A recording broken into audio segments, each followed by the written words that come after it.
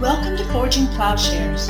We hope you enjoy this conversation and are challenged by it. Please stay tuned at the end of the podcast for a short message about our ministry. Hey, this is Paul Axton. I'm here with Hayden. Hayden has just finished a basketball tournament. How did it turn out, Hayden? We tried, but we failed. Like many things in life, we tried, but we failed. But it was not in vain. It was a good season overall. But the players and the coaches are very tired. It's time to do some serious sabbatical and think about some. That's right. Time to do some theology.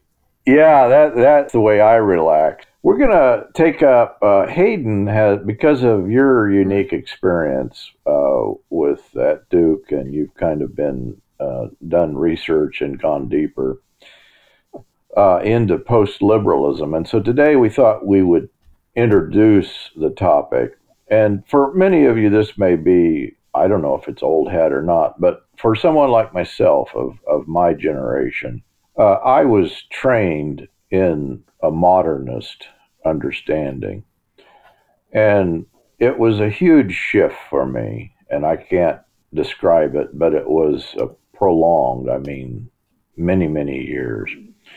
And so I recognize that for someone who is not familiar with the conversation, it may be even hard to get a grasp on its significance. But for me, the paradigm shift, I think, that I went through, what it does, it shifts, I think, every part of one's theological understanding. And I thought Hayden will have greater insight into these figures. He's studied with Stanley Hauerwas and personally acquainted with, I think, the tradition. Paul Griffiths, I think, fits in there.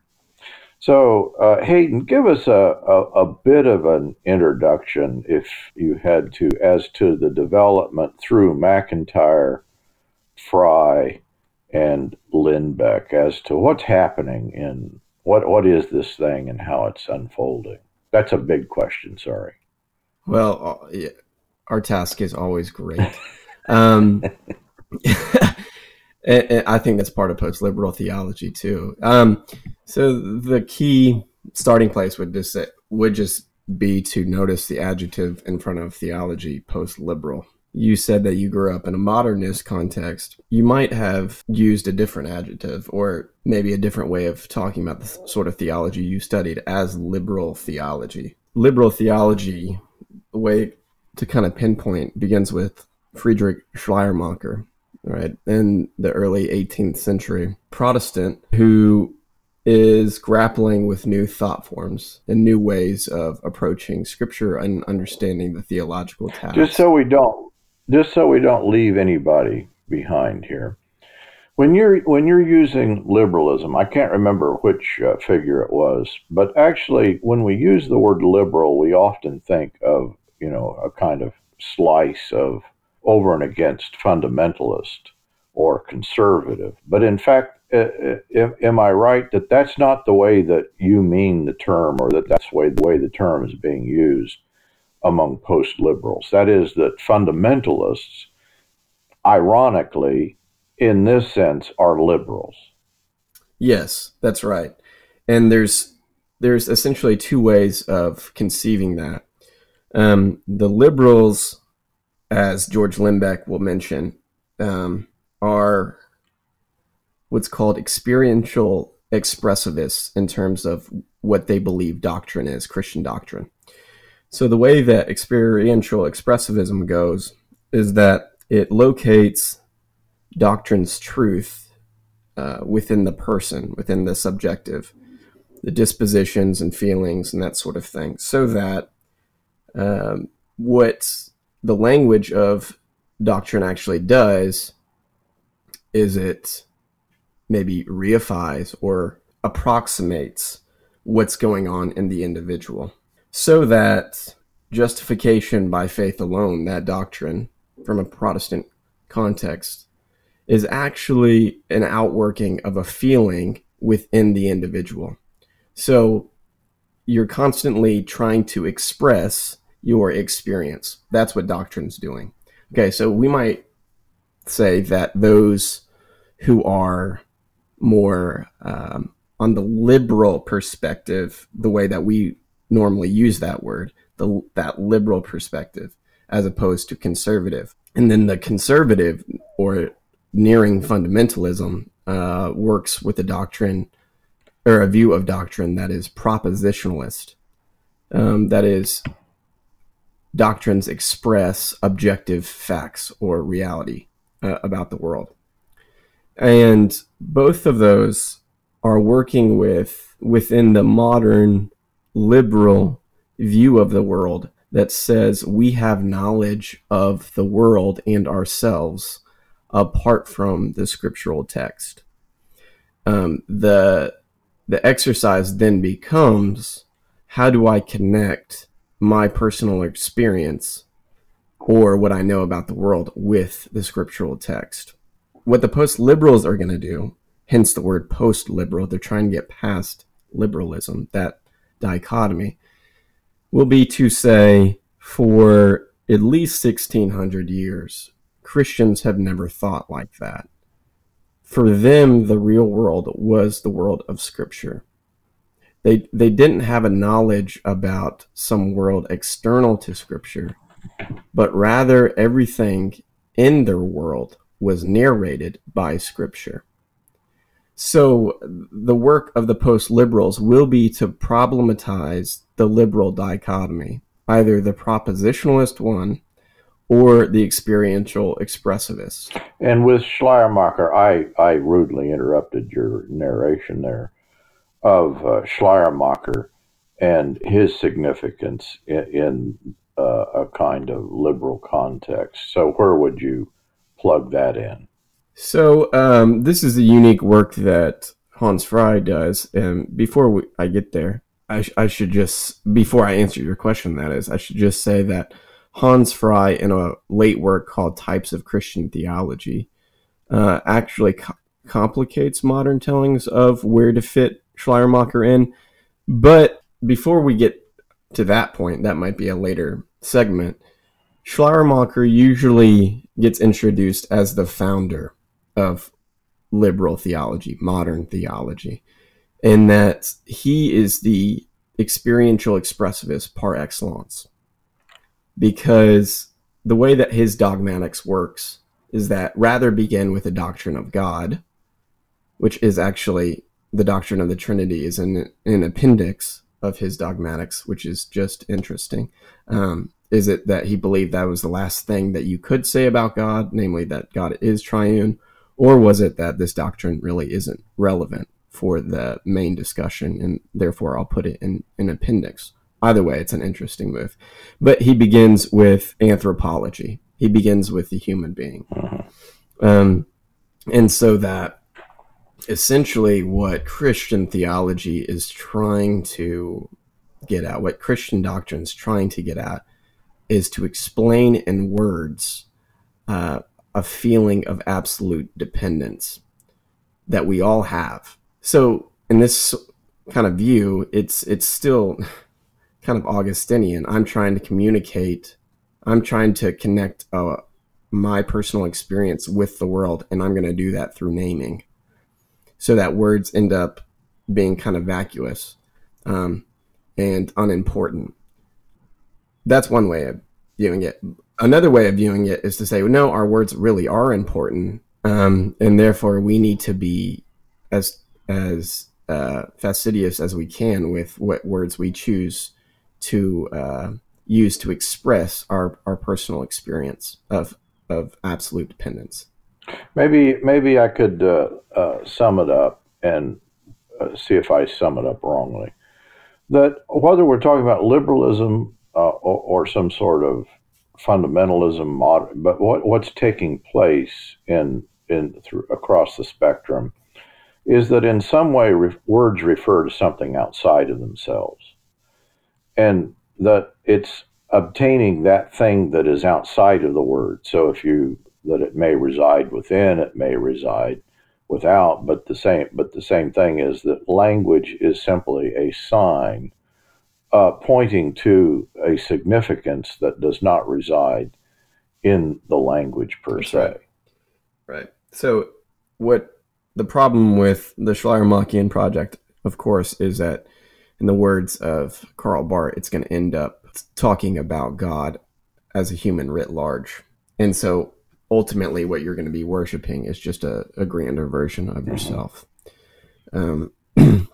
So that's one problem. Now, the other way of doing it is still within that framework, that view of language that you've just eloquently and I think rightly described, is that you're going to have the fundamentalists who come along get so obsessed with Scripture's extra-textual referent, so that you're going to have these apologetic moves in response to the historical critical journey to find the real historical Jesus. You're going to have that same form with fundamentalists, except for they're going to try and hold to a more orthodox, should we say, grasp of Christian confession, so that their primary enterprise will be to read the Bible, not so that it can narrate their own experience or narrate the world around them, but to see what it points back to, right? And so they're going to resort to proof texting and false dichotomies and strange views of Scripture's inspiration, so that the biblical text ends up becoming something like the Quran. And in a sense, they're going to begin worshiping the Bible. Which there's a kind of irony in all of this, in that it's almost that you lose by, in some way, picturing the Word of God as the object in this way. I mean, this is what's happening with the Quran. There is the sense that, I mean, the purpose of Scripture, of course, is to, in some way, encapsulate reality that it's conveyed to us. And it's hard to get at. Run that down a bit. When we talk about even the doctrine of inerrancy, this was the big battle that I grew up with, that really what is being defended by many Christians, I'm afraid, is precisely what a Muslim believes about the Quran. That here is a word that dropped from the heavens. Explain the difference between a Muslim's view of the Quran and what, at least introduce what we should see as the difference. Yeah, that's a big topic. So I think the main difference for a Christian view of Scripture is that, it's only Scripture within a community. It's not the words themselves. It's the words as they're constituted by community. Namely a Christian one. There seems to be this really crude way of interpreting Scripture, so that what you get is everything's got a correspondence. And this is where you're going to get into arguments over, Genesis 1 and 2, where there's no way of distinguishing between a literal reading and a literalistic reading, because everything's got to correspond to something. So that would be one issue that's in place, is that your obsession with the literal words on the text, as if with the view that those words correspond to extra textual reference, and rather than framing Scripture's usage within a community that makes it intelligible. There's also problems, I think, too, differentiating between what we mean when we say the Word of God. I've heard real crude preachers talk about Scripture in a way in which the Holy Spirit is not necessary, or in a way that ends up making Christ the Bible. And that would be, I think, deeply problematic. There's a fundamental misunderstanding here that's going on, and it's that you have a knowledge of the world around you, and your task is to try and fit that world around you in the biblical text. And you're going to get this with dispensationalism. So, you're going to look around and see what events are taking place and figure out what age this is in the Bible. You're going to get this crude version of prophecy proof texting, that is looking around you and trying to find the mystery encoded in scripture somewhere, usually in Daniel or some apocalyptic text. And that's to get the process backwards. Christians prior to the emergence of modernity believed that scripture narrated their world, that it wasn't about having this prior knowledge of the world apart from scripture. It was that scripture is the real world. And learning to think within scripture's categories and idioms and metaphors is the task. How do I become more textualized by scripture rather than how do I translate either scripture into modern categories, which might be the liberal Schleiermachian move, or how do I correspond these extra textual realities that I'm experiencing in every day into scripture and import that back into scripture. And the post-liberals move is to say, let's get this right. Let's get back to that pre-modern, although that might not be the best way of putting it, but let's get back to the pre-modern way of informing our lives. Post-liberalism, becoming deeply textualized in scripture and having the scripture absorb the world. And maybe a little bit of, a picture of the way that this develops is helpful, that somebody like Rene Descartes, that the idea that, what is truth? Well, truth in some way is outside of language, or at least that language will deliver you beyond itself. And so again, Wittgenstein is going to play a key part in all of this. That he, in a sense, he's saying a very simple thing, but it is over and against what is being said in the modern period. That with not just Descartes, but with Spinoza, the idea that in some way the language references points to the truth, whereas what is being described in a post-liberal framework in this sense is pre-modern, in that people just assumed they inhabited the world, the narrative reality of scripture, and truth cohered within that reality. It didn't reside subsequent to it or outside of it or as a reference. And that's why you'll often hear post-liberal theology called intra-textual theology or narrative theology, because it's focus on the narrative of scripture and ourselves being intratextually woven into the story that scripture narrates. So for those listening, if you've ever heard of narrative theology or intratextual theology, think here post-liberal theology. Which gives you a very different way of reading the Bible. It just shoots off, in many directions. But someone who we normally wouldn't connect with this, but somebody like Richard Hayes, who was also at Duke, he's doing a very simple thing that biblical scholarship has long done, but he's doing it in a way that reaches back, I think, to a kind of pre-modern understanding in his notion of the echoes of Scripture. I mean, at one level, it's a very simple idea. Oh, well, what's happening in the New Testament is, taking up the idiom and the echoes of the Old. But what he's saying is, I think, you get at the depth of it only through recognizing a kind of narrative significance. It's not just that they're taking up the language, but they're taking up this idiom and these words. In other words, the reality of the one informs the other in the sense that it's not a departure from, but it's an inhabiting.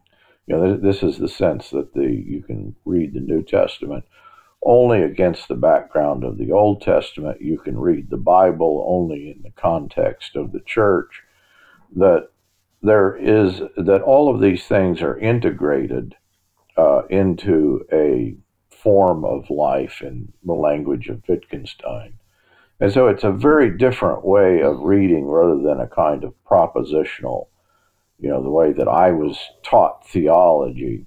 And it took me years and years to extract myself from it, is that you line up, okay, here are these propositional truths, and these truths then constitute, the doctrines, and we can sum these doctrines up.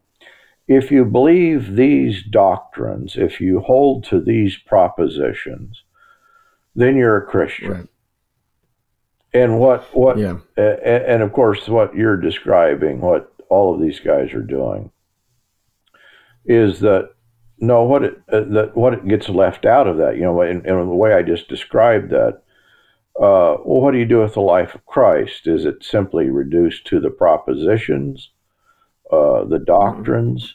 And in a strange way, then we almost can do away with the Gospels, because the Gospels are primarily narrative. In fact, most of the Bible is primarily narrative.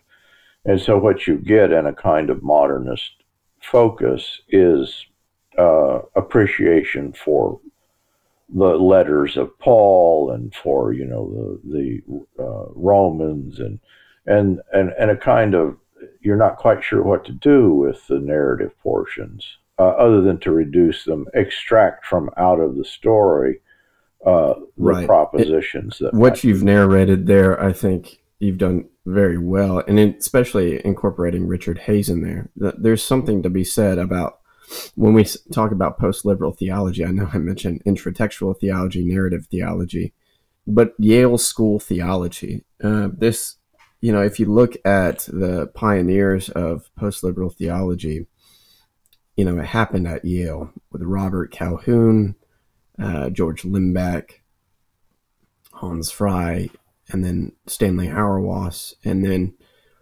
those that are carrying that mantle today are usually Yale graduates or Yale informed. And so you've got Richard Hays, right? You've got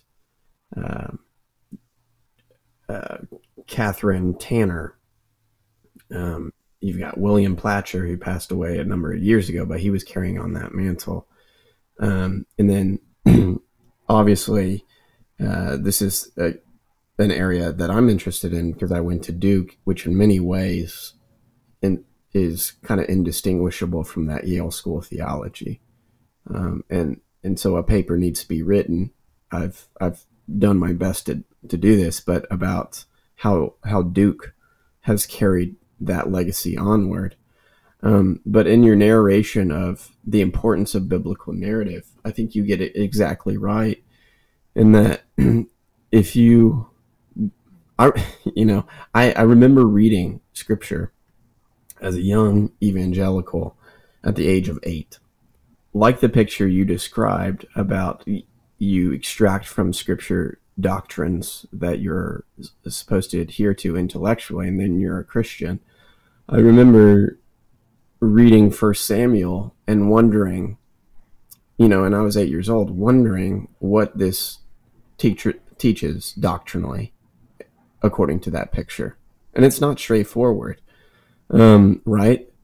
So there's a move in the post-liberals, especially with Hans Frey, to say that Scripture has its own reality constituting powers. And the way that it does that is through narrative. And narrative has been eclipsed, hence the name of Hans Frey's first major work, The Eclipse of Biblical Narrative, by liberals who either want to use Scripture as a source for historical reconstruction of the past, or they want to use it as a book that instantiates timeless truths, eternal truths that we just dig out. And that would fit into that picture of doctrine that you were just depicting of we pick up Scripture, we open it up, we try to extract the eternal doctrines. And then those ones, once we put them in a list, usually called systematic theology, we assent to that, and therefore we're a Christian. So that when you pick up typical theology book. I mean, this was what I was weaned on. You just list the propositions, you list the various topics, and what is happening in this sense with Karl Barth, I think, is significant and would sometimes be counted as among the post-liberals. I assume they're counting him. Is that he in some way is, now whether he fully articulates this as it is articulated in post-liberalism, that he also then is returning then, as he says in his phrase, to the strange new world of the Bible. That is, that you're entering into an alternative world in Scripture that has nothing to do with that kind of modernist, reductionist, foundationalist view of reality. I like that you bring up Barth, and you brought up Alistair McIntyre as well, a philosopher. But it's important to note the sources that make post-liberal theology possible. As you mentioned, Karl Barth and his desire in the second preface of the Romans to have a conversation with Scripture, or rather let it have a conversation with him, and then his strange new world of the Bible that gets taken up very nicely by Hans Frey and others. But also Hans Urs von Balthasar and his whole notion of the theodrama make this possible too. There's a narrative reading, obviously, of Scripture there going on. Philosophical sources that make it possible, as you mentioned, Wittgenstein and his whole linguistic revolution, Alistair McIntyre and his emphasis on narrative and virtue formation gets you past a lot of the moral theological impasses that have plagued Protestant liberal theology and Roman Catholic theology for quite some time. There's new appropriations of Thomas Aquinas in a return to the fathers of the church, again, to not only read Scripture in conversation with itself, that is New Testament, Old Testament, and canonical readings, but also to read it within the church. So you've got that, and that was inspired by the Ressourcement theologians, all Roman Catholic. And so there's these really rich, interesting sources that make post-liberal theology possible, and that, Martin Luther ends up becoming a bedfellow with Thomas Aquinas. And so that's one of the real neat things about post-liberal theology, is its ability to look back at Christian paths for help in trying to get past the liberal impasse of doctrine and morality and theology. One thing to be said about this story, though, is what George Limbeck ends up offering us as a different view of doctrine, which he'll call the regulative view, or the rule theory of doctrine. He'll say that religions, like Christianity, function as cultures or as languages. And within those cultures and languages, you have rules that make your community be what it is, and live as what it is in that sphere. Doctrines, he wants to say, are like that. They're the rules. They're the rules of your speech and the rules of your life. So that he'll give the example of, if someone says Jesus is Lord, how do we take that? Well, we'll take the meaning of that based upon the life of that individual. So he gives the example of a crusader cleaving the skull of a, quote, infidel, unquote, saying Jesus is Lord. Well, obviously, if you've been formed by Scripture and Christian tradition, there's a contradiction there. That view that Jesus is Lord just expresses a propositionalist view of doctrine, that it just refers to objective realities, seems quite inadequate for making sense of what's going on there, as well as an experiential expressivist view where this expresses some individual's desire just to kill somebody. That's in contradiction with the other uses of that phrase. What's really nice about Limbeck's proposal is that it's able to incorporate the propositional and experiential expressivist impulses, but within a larger view of doctrine as a rule guiding thing, so that Jesus is Lord will be judged true on the basis of my life. Is he using the term rule here in a kind of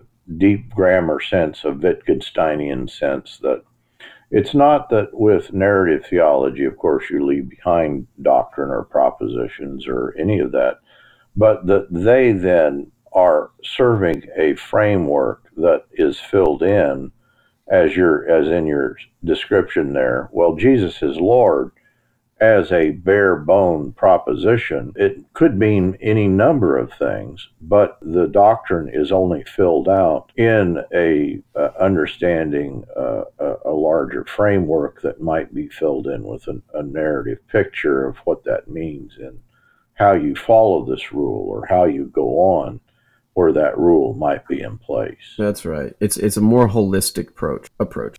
Doctrines guide and inform Christian practice. And so we can judge the truth of that doctrine insofar as it adequately is lived out or is not. So it's proven false because it contradicts some other prior Christian understanding of, say, in the case of Christ, as somebody who suffered and died on a cross. That's in flat contradiction to the way in which the Crusader is using Jesus as Lord, when his lordship, as John Howard Yoder will talk about, is a suffering lordship. So that the picture is that, and this is the significant thing, that in a post-liberal or narrative theology, that ethics is drawn back into the heart of theology, in other words, you could take all of the propositional truths of Christianity. I'm presuming you could take all of these truths that as bare bone propositions, okay, here's the doctrines, but make it a lie from hell and make it pure evil, acknowledging all these truths, but attaching it to a different, in other words, in your example, Jesus is Lord may mean you go around hacking people's heads off. Even terms like sacrifice or even a key term like love. These things mean something very particular that we can only understand completely or fully in a narrative context with a particular set of a particular notion of ethics attached to the doctrine. That's exactly right. And it's going to curb against the obsession too in Protestant liberal and Roman Catholic veins of moral theology that emphasize so much on either an acts-based or duty-based view of morality, or in the Roman Catholic sphere, a conscience-based, or the crude situational ethics of Joseph Fletcher. And it's going to focus on the formation of the actor. And once you do that, you're going to come back to Aristotelian virtue ethics, which is focused on the narrative life of an individual, who that individual is becoming.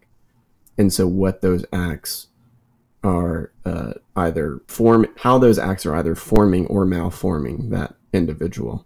It's a very different understanding that if we had a word that dropped from heaven, that in some way we don't need the humanity of that word. We don't need the historicity of that word in the sense that we're using the word historical or contextual. But what is being described in a narrative theology is the human aspect, which in no way is to take away from inspiration or divine, but just to point to the fact that it's very important that we get at the humanity of Scripture, because the very nature of truth, I mean, this is why Christ is incarnate, is that it is in his humanity that truth is realized, and we only have access to divinity in and through the humanity of Christ.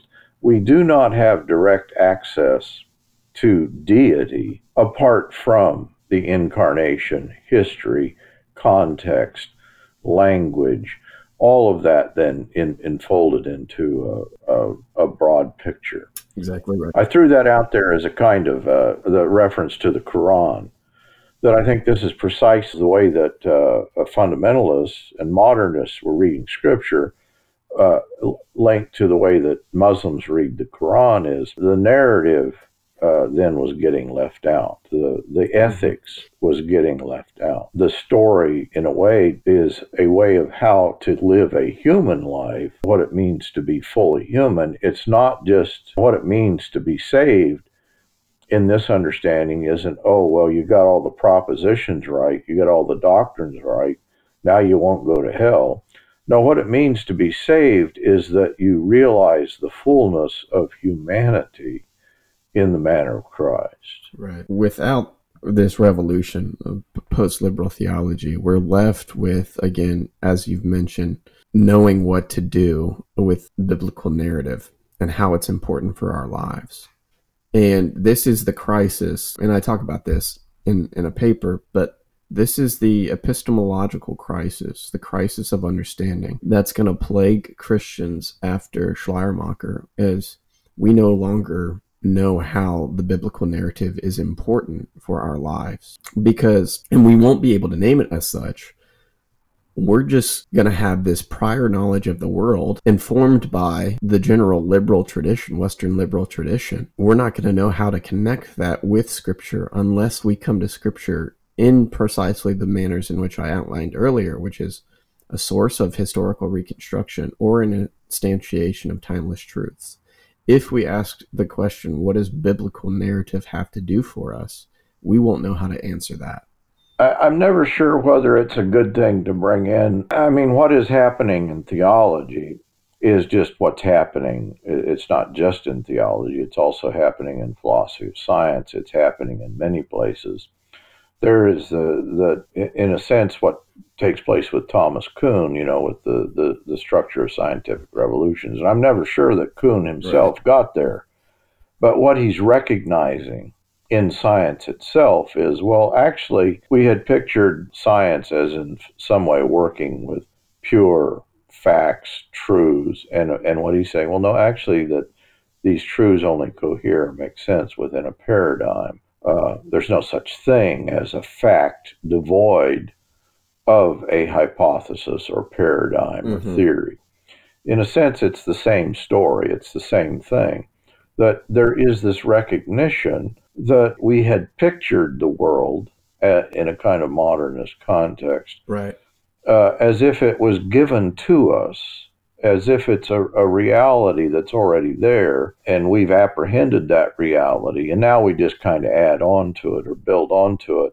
And I think that's the way that Christianity functioned for many people. It was an additive to a world view that they already had, and so they just fit biblical propositions and doctrines into whatever context, whether it was an American context, that it might enable them to be a successful entrepreneur, or it might be one of the things they'll need to be successful in their community, rather than as a complete undoing of one world and the opening up of another world. One of the things that happened at Duke was I got the chance to study with a man by the name of Kevin Rowe, who's a brilliant New Testament scholar. I'd encourage all to go read him. But he used to talk about in his Gospel of Luke class, after you finish the Gospel, pick it up and read it again. And the idea was that Luke's world, that the world of Scripture becomes yours,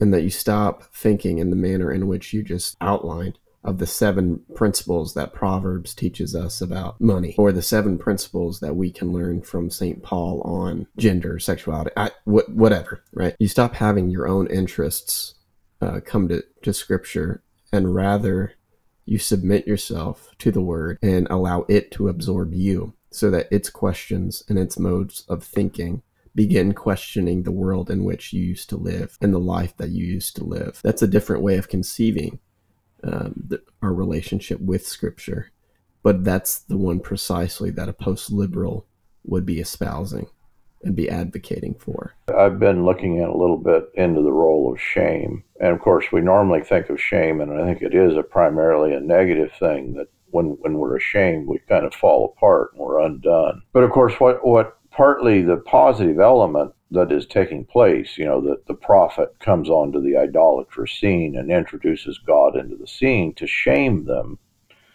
that is to break open their world, to undo it. We might even think of the fall of man, in Genesis, that they're undone.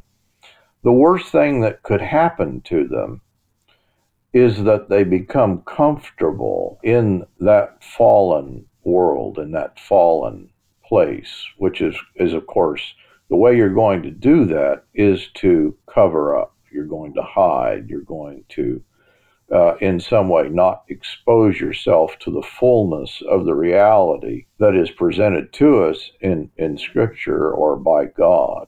And so there is a sense, ironically, I think, in which a form of Christianity can aid and abet us in hiding from God, hiding from the fullness of reality, in that it is a kind of making us comfortable with the world as we have it, rather than breaking open that world and offering us, in the words of Barth, the strange new world of the Bible. And allowing it to question you.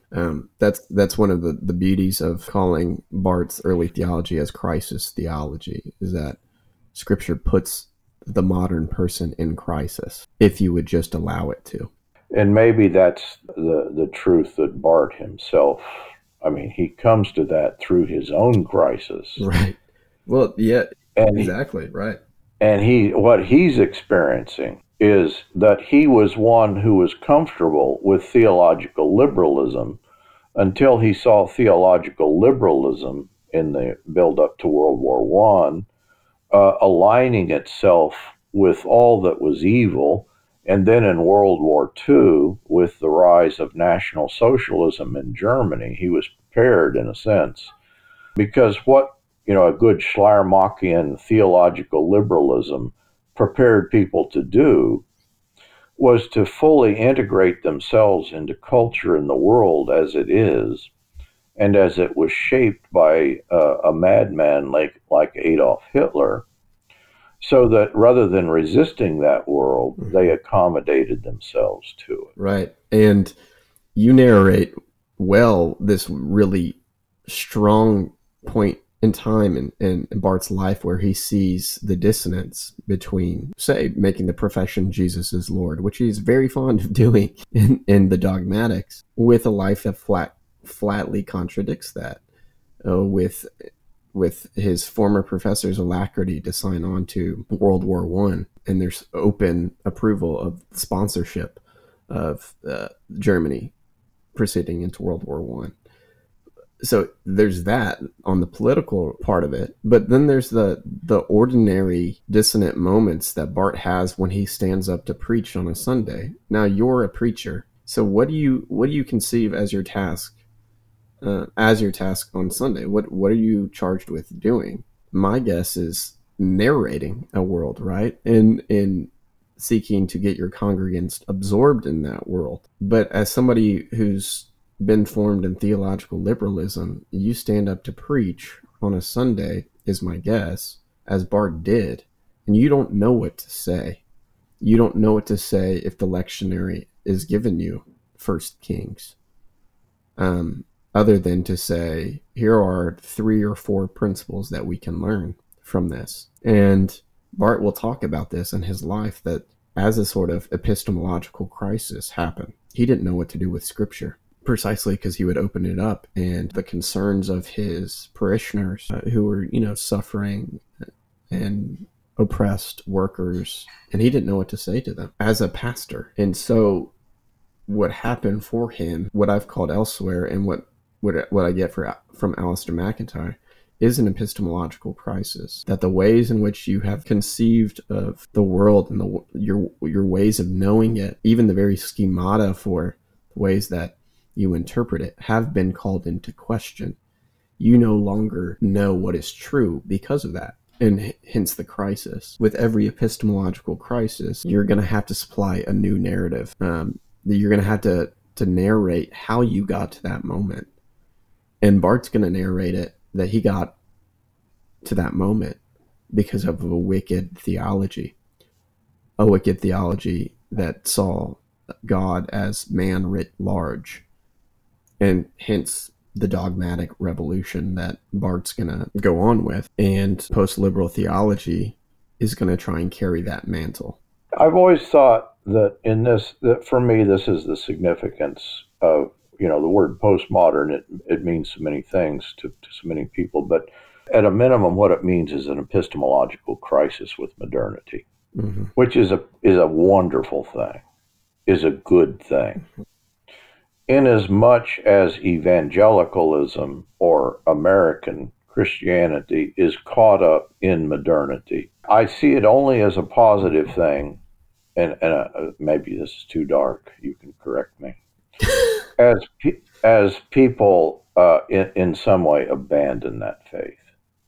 In other words, surely this can't be right, but it's almost a move in the right direction to have a crisis of faith, especially when your faith is integrated with, as it was with Bart in the original sense, with a world that's really going to be evil, that is going to give rise to evil. I think in a strange way that at this point in time, in this country, I mean, the United States we're always, a century or half a century behind the rest of the world in terms of popular culture. But I think that there is a kind of an epistemological crisis for many people, many Christians, many conservative evangelicals, that really can be a positive thing. It can be an opening up then to something beyond what is, I think, a kind of demonic Christianity.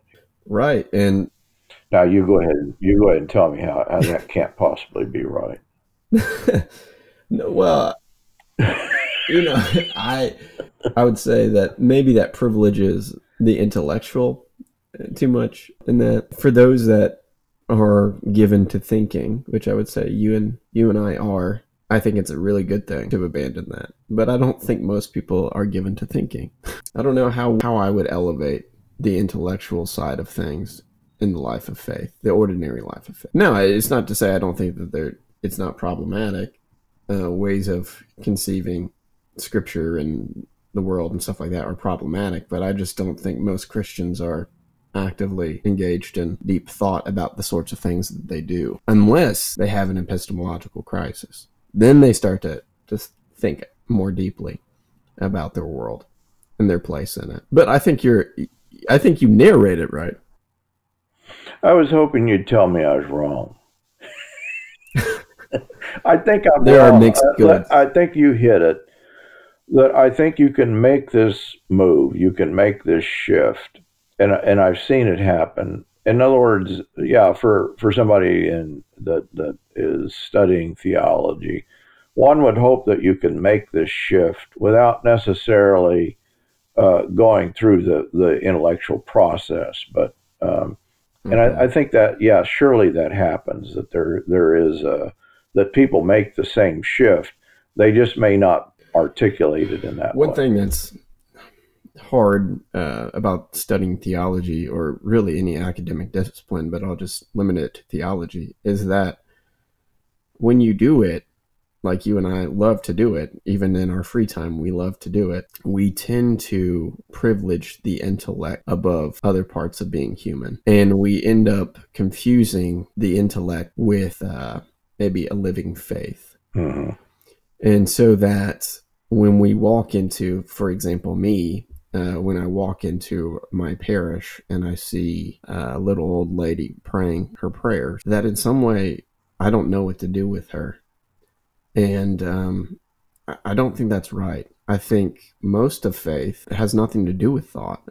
It's when we run into problems that we get into thinking. I just think of most things that we do in life as habit.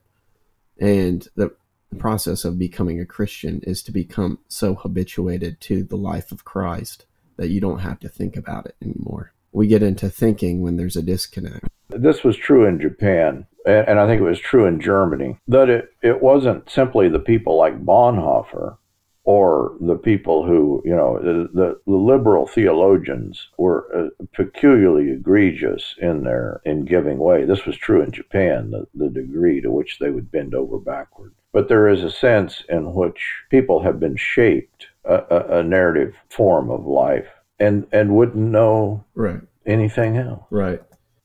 And I think there's There's something about walking into a church and seeing the person saying their prayers that is deeply instructive to someone like me, who will privilege the intellect and think it's the most important thing, when it's not. What the Lord asks of us is not all that much, and that's a return of the love and the gift of being that he's given us. Oftentimes, I think theology can get obsessed with trying to figure out who the Lord is at a distance, rather than give that gift of love back, or seek to give that love back in return. And that's the Christian life.